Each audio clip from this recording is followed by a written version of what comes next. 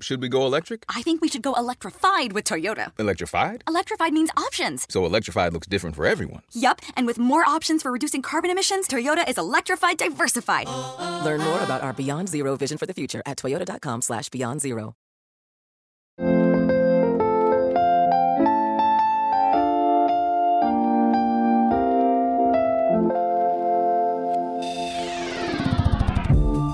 Welcome to The Ticket. I'm Isaac Dover. With the election now behind us, we're faced with a number of new questions. What lessons should we take from the narrower than expected results? Will Donald Trump concede to Joe Biden and allow a transition to occur?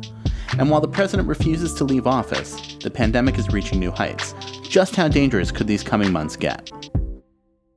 To help answer these questions, I'm joined this week by Congresswoman Abigail Spanberger. Spanberger is a Democrat from a historically Republican part of Virginia. With a narrow victory in 2018, she was part of the big class of freshman Democrats who flipped the majority in Congress. After an even narrower victory last week, she and her colleagues have been debating what the political lessons were from this election. However, the most pressing question after this election is what Donald Trump will do next. He's refused to concede or start the transition. This is another expansion of undermining the basics of American democracy. It's been a running theme of these 4 years. But now it has national security implications. And that comes as Trump fired his defense secretary and installed loyalists in the Pentagon, and with worries of more purging to come. So I asked Spanberger about all these developments. Before she was a politician, she was an honest-to-God spy in the CIA, working undercover her entire career there. She talks about what it was like going from a false alias to a congressional seat, why she ran in the first place, and what she thinks Congress needs to focus on now. Take a listen.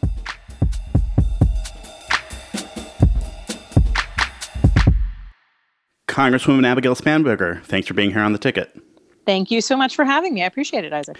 So you've spent your life in national security before you went to Congress. You were at the CIA.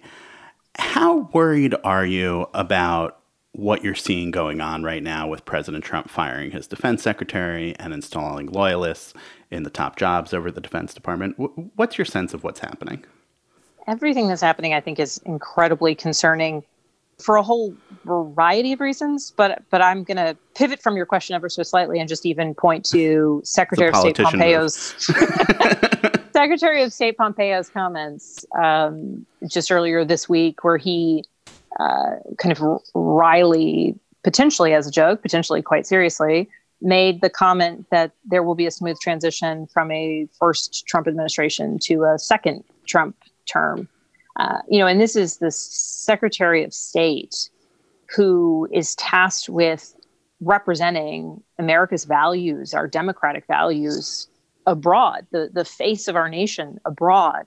And then, of course, you have the president firing our Secretary of Defense and installing loyalists. And, really, this is a continuation of what he's been doing since first getting sworn in, when he began bit by bit, sometimes in very public ways, sometimes less so, degrading the very institutions and the value of our public servants.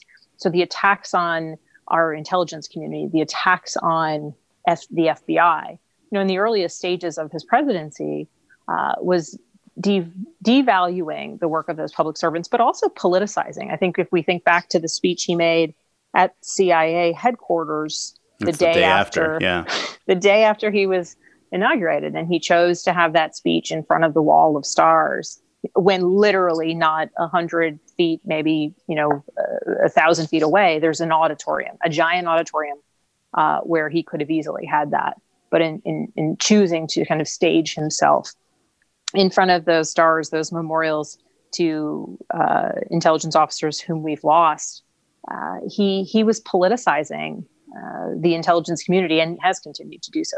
You were in the CIA. You've walked by that Wall of Stars. Yeah. It's a long time ago already, but it sounds like the memory is still pretty fresh. When you saw President Trump making that speech, again, the day after his inauguration at that spot, what was your reaction? Deep sadness.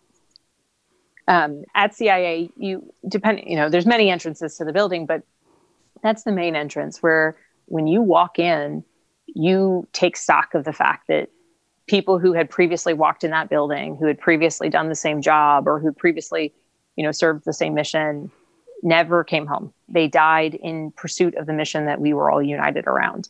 keeping the United States of America safe.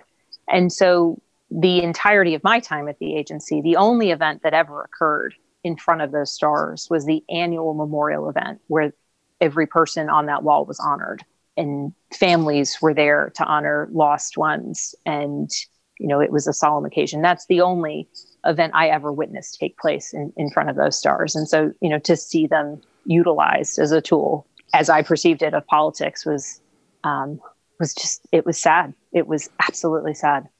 I mean, I wonder, someone made a grim joke to me a couple days ago that if this were another country where there was a president or a leader who had lost the democratic election and was refusing to accept the results and undermining them in the way that he has continued to, and installing loyalists, moving people out of positions, and this was the grim joke part of it, that like the CIA would already have been sent in to take the loser out of office. The cables that would have been written home, like the sitrep cables about what's happening on the ground, things are deteriorating. Here's an assessment of what's happening. But to see the president just sowing doubt is deeply, deeply disappointing. And it impacts people. That's the thing. I think what he says, I've had conversations now with constituents expressing real concern about the elections. Do you think the things that are going on are okay? Do you believe in the outcome of the election? And I have had to explain to them, and I don't know that I've assuaged their concerns. And, just recently, a gentleman brought a concern to me.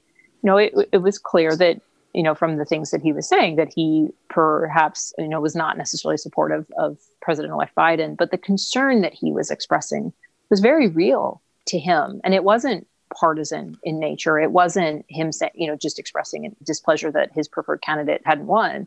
He was actually hearing and perceiving and taking on concern about, our electoral system, because at the highest level, the president and, the Secretary of State and others have push that narrative. Yeah, I think that the tricky thing here is that with what's going on out of the president and some of his supporters, and by supporters I mean in Congress and government, is that they, for the most part, acknowledge behind the scenes that this is performance art, but it's performance art, as it's been in other things that they've done, that their supporters outside of government and, just... Americans consume as reality. Exactly. Because it's been presented to them that way. Yeah. And when we think about what this does for our international relations, when we think about what it means for our own national security, we are in a challenged place as it relates in particular to COVID-19. And our national security and the crux of it really comes down to how resilient we are at home. How strong we are at home. And if we as a people and as a nation are susceptible to propaganda, foreign disinformation campaigns and propaganda campaigns, we will continue to see those who wish to do us harm utilizing those campaigns against us. And are we less safe? Are we more vulnerable because of what's going on with the way this transition is, I was going to say being handled, but sort of not being handled, that President Trump is not allowing the formal process to begin of linking up with the Biden transition team. He's not giving Biden access to the presidential daily briefing. I should say that another reporter tracked that it seems to be about 7 weeks since getting the presidential daily brief has been on the president's own schedule, which doesn't mean that it hasn't happened but at all during that time, but it's usually part of the daily schedule. That, oh my gosh, I guess is maybe your answer.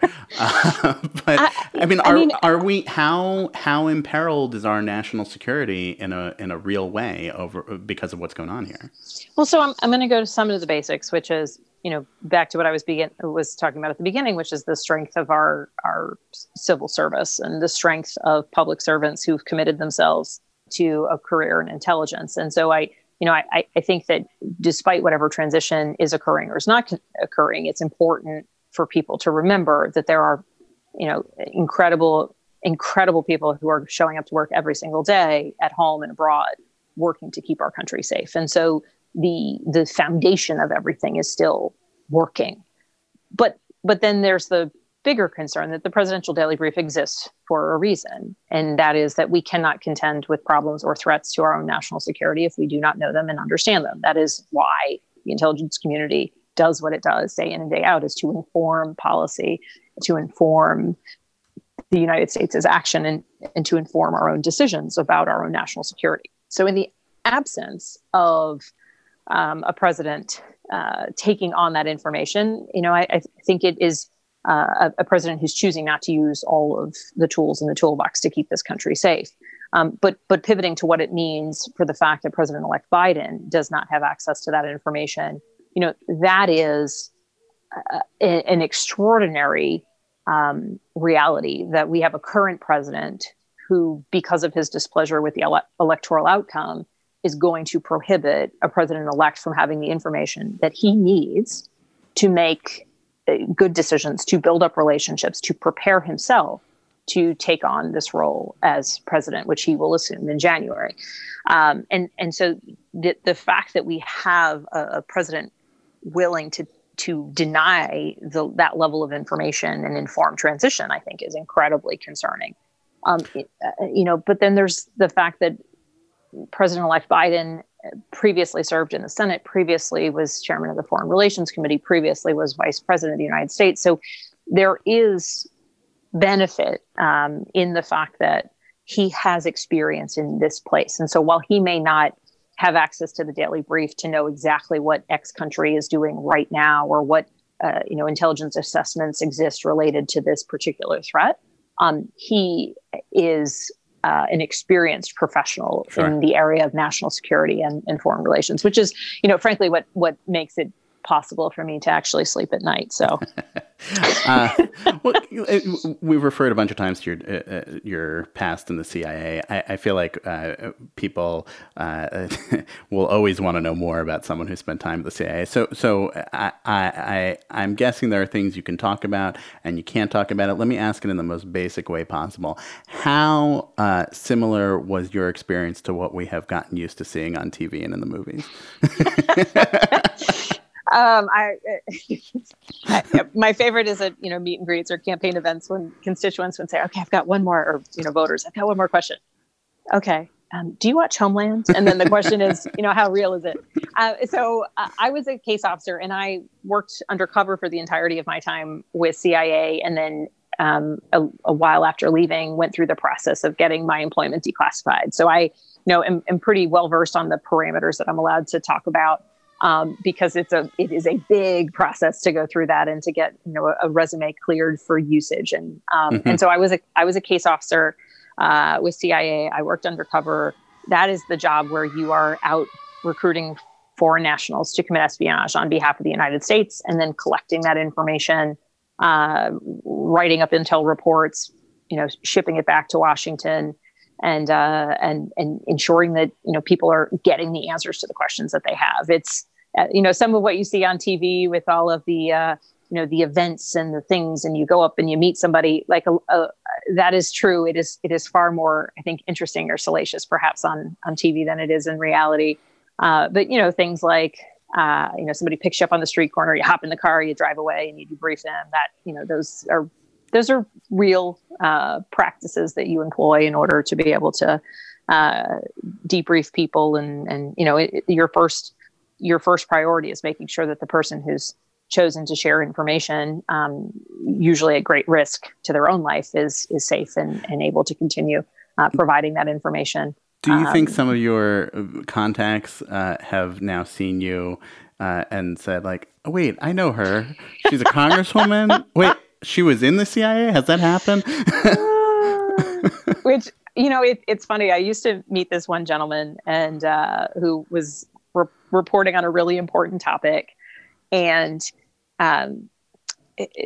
we used to spend a lot of time, espionage, and when you're meeting with someone who's taking great risks to provide information to the United States government, it's all about whether or not they trust you, whether or not they believe that the risk that they're taking is important for whatever their end goal is. And their end goal could be, keeping people safe, recognizing that, a miscommunication between their country and our country could could result in catastrophe, et cetera, et cetera. And so you have these very human relationships with people, even in the most extraordinary of circumstances. And so I have spent some time chuckling as to whether or not, particularly some of the people that I spend a tremendous amount of time with see me on TV and are like, oh, look, it's her. That's funny. I mean, and notably, none of them knew my real name. So that's kind of a funny new element. Well, right. When they're like, wait a second, that's not how I knew her. We're going to take a short break. When we return, I ask Representative Spanberger about the state of the Democratic Party. What lessons does she see in the 2020 results? So, should we go electric? I think we should go electrified with Toyota. Electrified? Electrified means options. Yes, we could go all electric with the Toyota BZ4X, but then there are hybrids like Grand Highlander, or we could do something in between like a RAV4 plug-in hybrid. So, Toyota is electrified diversified? Yup, and with more options for reducing carbon emissions, the closer we all get to Toyota's Beyond Zero vision for the future. Exactly how much coffee have you had this morning? Learn more about our Beyond Zero vision for the future at toyota.com/Beyond Zero. Let's talk a little politics. You have just come off of your re-election campaign with all of this in the mix as you were doing it. You won narrowly in 2018 in what was a district that was Republican held for a long time. You won even more narrowly last week. But that was in a presidential election year, and your turnout was higher, just like the Republican turnout was higher. Are there really big lessons to be drawn from what happened in 2020, and not just that it was all of the craziness of this year, the pandemic, President Trump, all of it, so that the year is just a big unicorn? Yeah, I think we would be mistaken to think that this is just a standalone year or event from an electoral standpoint. We had tremendous turnout. We actually had the highest turnout in the state of Virginia in our congressional district. And I did win, again, by less than 2 points. And I outperformed President-elect Biden in our district. And I think there's a couple things that we should be looking at. It's not so much the actual results, it's how different the results were from what was the anticipated result, right? Isn't it just bad polling? Some would say, yes, maybe it's bad polling. But I think it's more than that, because I had polling that showed that I was going to win. There were outside polls that showed that I was going to win by, even more than my internal polling had. But yet on the ground, it didn't feel aligned. So what I would say is we had across the board people on TV and pundits and elected folks and people. And, even I got taken in with the notion that it could be true that we're going to hold the House, going to hold seats. There's all these new seats potentially to win with great candidates. I mean, we had tremendous candidates running across the country, and that the Senate may flip and Vice President Biden will definitely win. And then while we held the House and Vice President Biden won, even the kind of feel of the election was not what people anticipated. And maybe the lesson is people listen too much to polling, but I do think that there were significant indicators on the ground that maybe polling was overshooting it, that maybe there was a disconnect. I think the important lesson or place of self-reflection for so many of us is, how is the anticipated outcome so different from the reality? I am delighted and relieved and very excited that we will have Vice President Biden as our, soon to be president, and Kamala Harris as the vice president. So there are things to celebrate. But I do think that it's very clear that the fact that there was such a difference between where so many people thought we would be and where we ultimately were, that we should be saying, what's not happening on the ground? Where are people not understanding what it is that we're for and the policies that we're for? Or why are people, 70 million of them, still so supportive of a president who I did not believe was the best choice, and for a whole host of reasons? And so I just think there's so much place for self-reflection. I also come from CIA, where we love to do after actions, and we love to be, overly critical of things that we have done, and certainly question our plans into the future. So I'm particularly comfortable with that level of self-reflection on what we could be doing better. You caused quite a stir a couple days after the election on a phone call with a bunch of your colleagues in saying that the party needed to get away from things like saying defund the police and socialism, and that's the problem here. That it's a little bit more detailed than the way you just laid it out. So much of the discussion in the presidential election became about what's a progressive and a moderate and the establishment. And I spent a lot of time covering the election. I'm not sure that I could make much sense of what it was. It was sort of like if you were aligned with Bernie Sanders, you were a progressive, and otherwise you were a moderate. Which I'm not sure quite adds up. I agree. I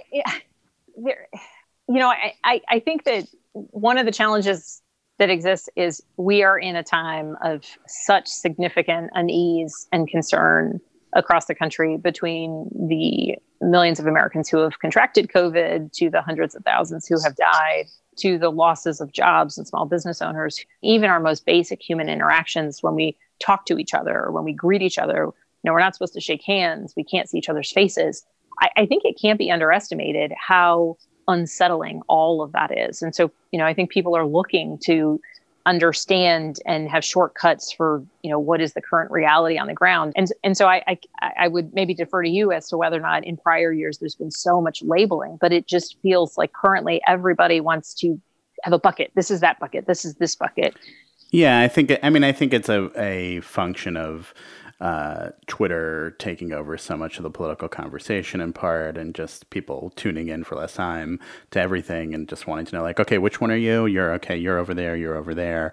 But and it's all binary. It's good, bad. Yeah, but the problem that you guys seem to have as a party, as a House Democratic Caucus now, is that there are a lot of members who have won in very Democratic districts, and some new ones that are going to be coming in January who now won in primaries that moved a Democratic district to be an even more left Democratic district. But we have yet to see a officially mandated progressive in the way that groups like Justice Democrats talk about it, win in a swing district.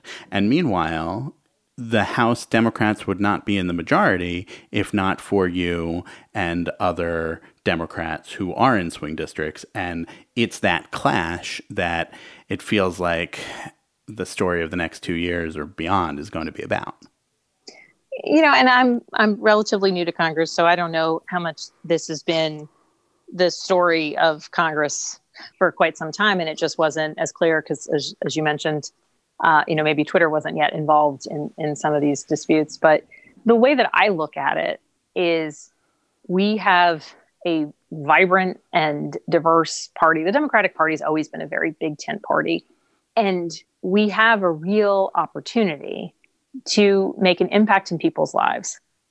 And my hope would be that recognizing that opportunity comes when we build coalitions within the Democratic Party or across party lines. I think that it's unfortunate at times that the kind of personality differences or distinctions that may exist within Congress seem to be the driving narrative, seem to be what gets kind of the most attention.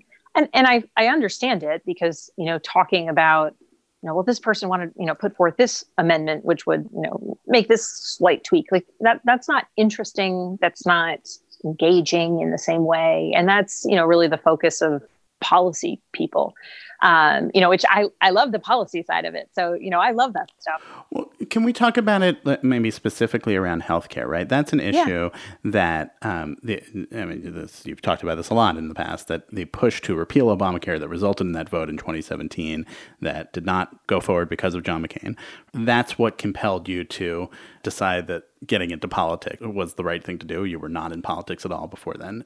Since then, you and a lot of other Democrats won in 2018 because there was such a pushback on the efforts to scale back Obamacare. But now just this week, we have the election results being processed through as the new Supreme Court majority heard this case on repealing Obamacare. We don't know what the Senate's going to look like, whether those 2 seats in Georgia are going to firm up the Republican majority or give the Democrats the majority.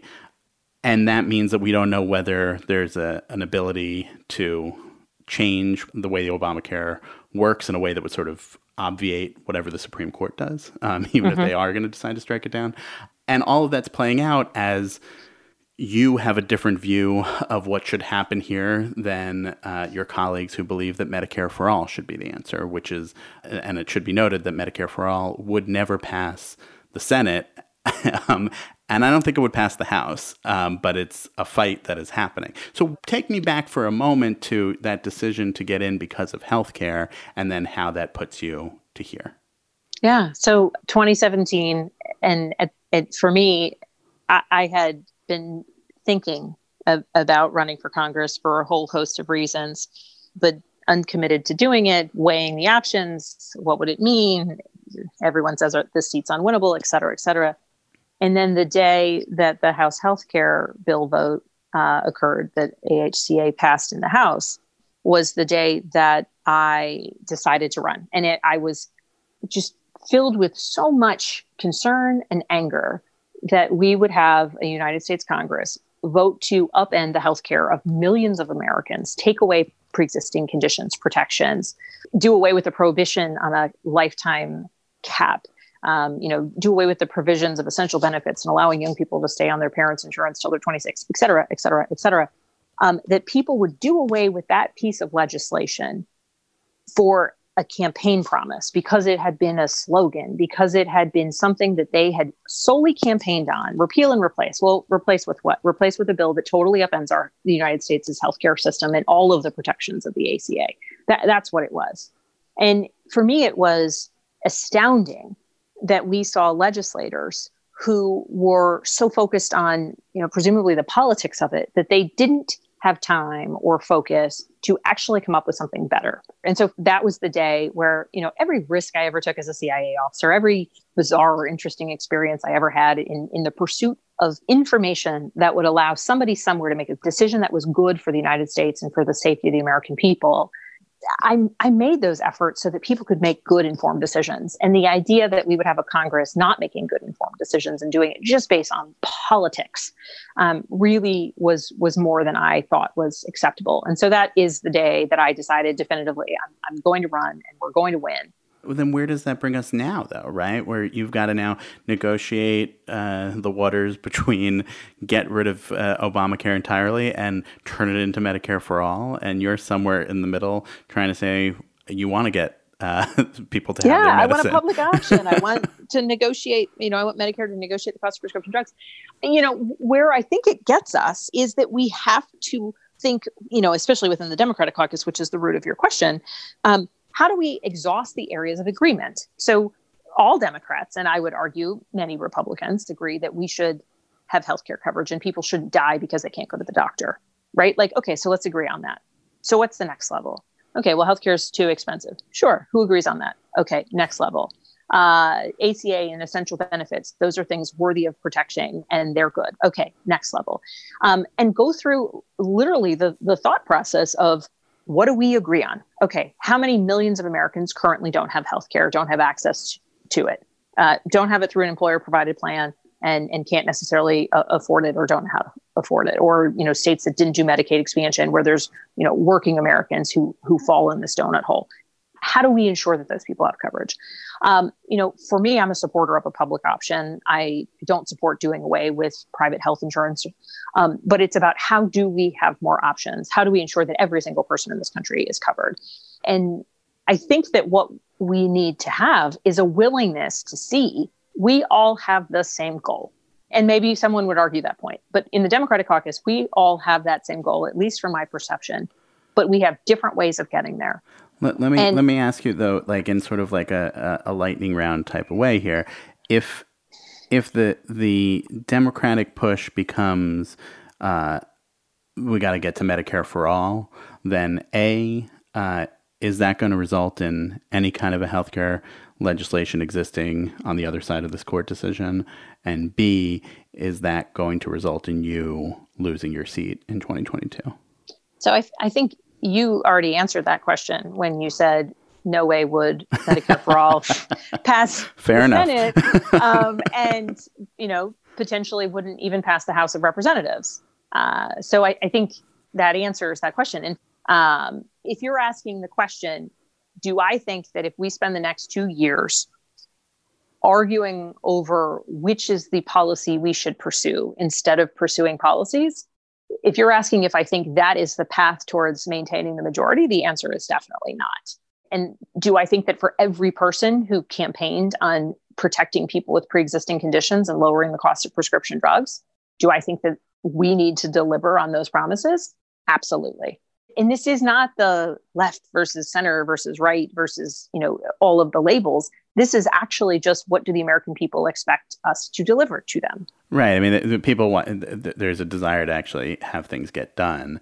And It does seem like the reason why there's been this consistent pattern, with the exception of 2002 for George Bush and I think FDR's first midterms, that first-term presidents lose big in the midterms is because people say, okay, like we gave you a chance to do things and then you didn't do it. Now we're annoyed. And that happened again, that happened for Trump, that happened for Obama, that happened for Clinton, and, all the way back. Right. And you had some friends who lost last week, but the sort of core group of those women with national security backgrounds who were elected in 2018, you all did survive, it seems. Yes. I'm wondering if you can just talk about how, because so much of the dynamics of the way this stuff gets talked about is like the squad and the group of 4 congresswomen who are very distinctive and have gotten a lot done, but that it's just them. I wonder what your group of friends and colleagues, how that has been important over these 2 and now more than 2 years. I want to be very clear that, there are so many incredible members of Congress. Some get media attention, some don't. And I think that the important thing for all of us is that, we're not looking to be compared to anybody else. I do have a core group of colleagues who have very similar backgrounds and perspectives to mine because of their prior service to country. Elaine Luria from Virginia, 20-year Navy veteran, Alyssa Slotkin, who was a CIA analyst, Mikey Sherrill, who was a helicopter pilot, Chrissy Houlihan, who was the Air Force veteran. We all have backgrounds that we're proud of and perspectives that we're proud of, and we all flipped seats and are very, very proud of that and retained our seats in 2020. They're the squad. You guys are the ones that have the actual national security background. Do you guys have a nickname that you call yourselves? So I'm going to say no to that question, but the reality is the others would say yes. And what is it? So other people have referred to us as, I'm from a polite Southern district, but other people have referred to us as badasses based on our background, which It's too bad this is just all audio. Otherwise you would see that my face is red and I'm wildly uncomfortable right now. And, I often say in podcasts that you can curse, but badasses is in a very tame congresswoman.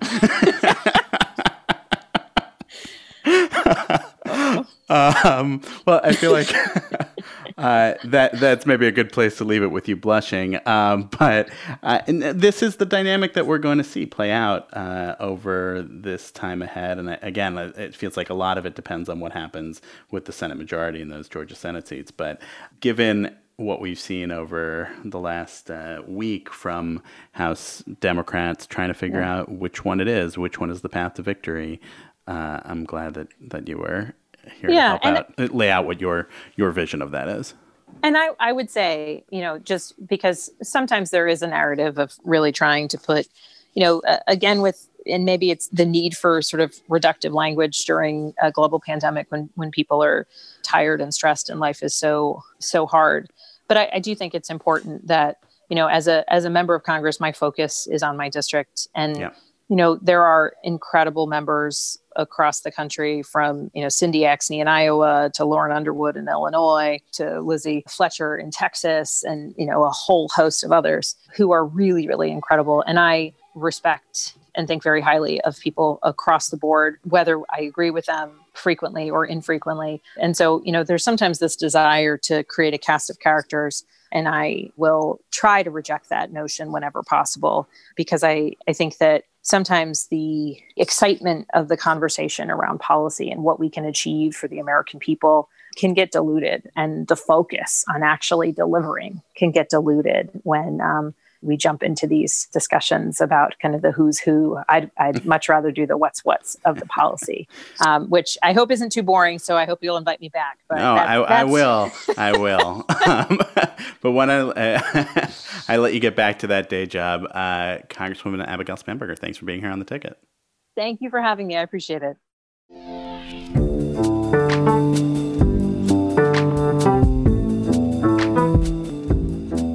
That'll do it for this week of The Ticket, Politics from The Atlantic. Thanks to Kevin Townsend for producing and editing this episode, and to Catherine Wells, the executive producer for Atlantic Podcasts. Our theme music is by Breakmaster Cylinder. If you have thoughts on the show or ideas for guests, email me at isaac@theatlantic.com. Thanks for listening.